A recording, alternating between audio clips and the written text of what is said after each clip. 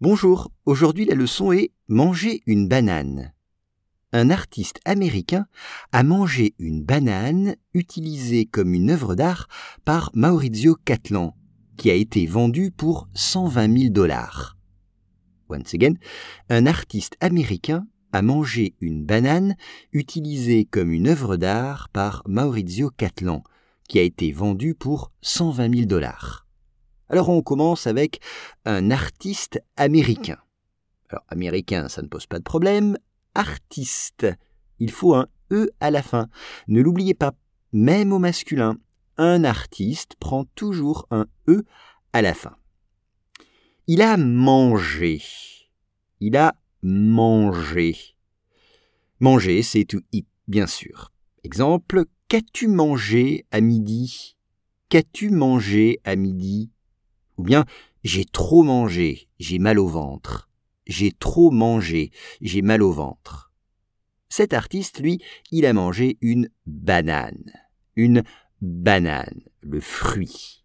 Une banane avec un « e » à la fin. Attention, si vous mangez des bananes pas mûres, vous allez avoir des problèmes au ventre. Si vous mangez des bananes pas mûres, vous allez avoir des problèmes au ventre, des problèmes de digestion. Utiliser, cette banane a été utilisée, used, utilisée comme une œuvre d'art. Une œuvre d'art, c'est artwork en anglais, une œuvre d'art. Par exemple, la Joconde est peut-être l'œuvre d'art la plus connue. La Joconde est peut-être l'œuvre d'art la plus connue. Mais une sculpture, c'est une œuvre d'art. Un poème, c'est une œuvre d'art. Alors cette œuvre d'art, elle a été créée par Maurizio Cattelan. Par, c'est by, par. On peut dire, c'est un poème par, et puis le nom du poète. Un poème par Verlaine. Ou un poème de Verlaine, on peut dire les deux, qui a été vendu. Vendu. L'œuvre d'art a été vendue. C'est le participe passé du verbe vendre.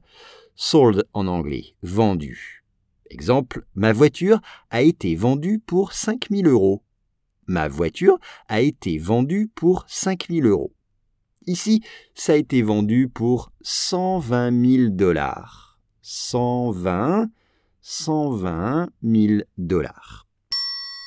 Un artiste américain a mangé une banane utilisée comme une œuvre d'art par Maurizio Cattelan, qui a été vendue pour $120 000.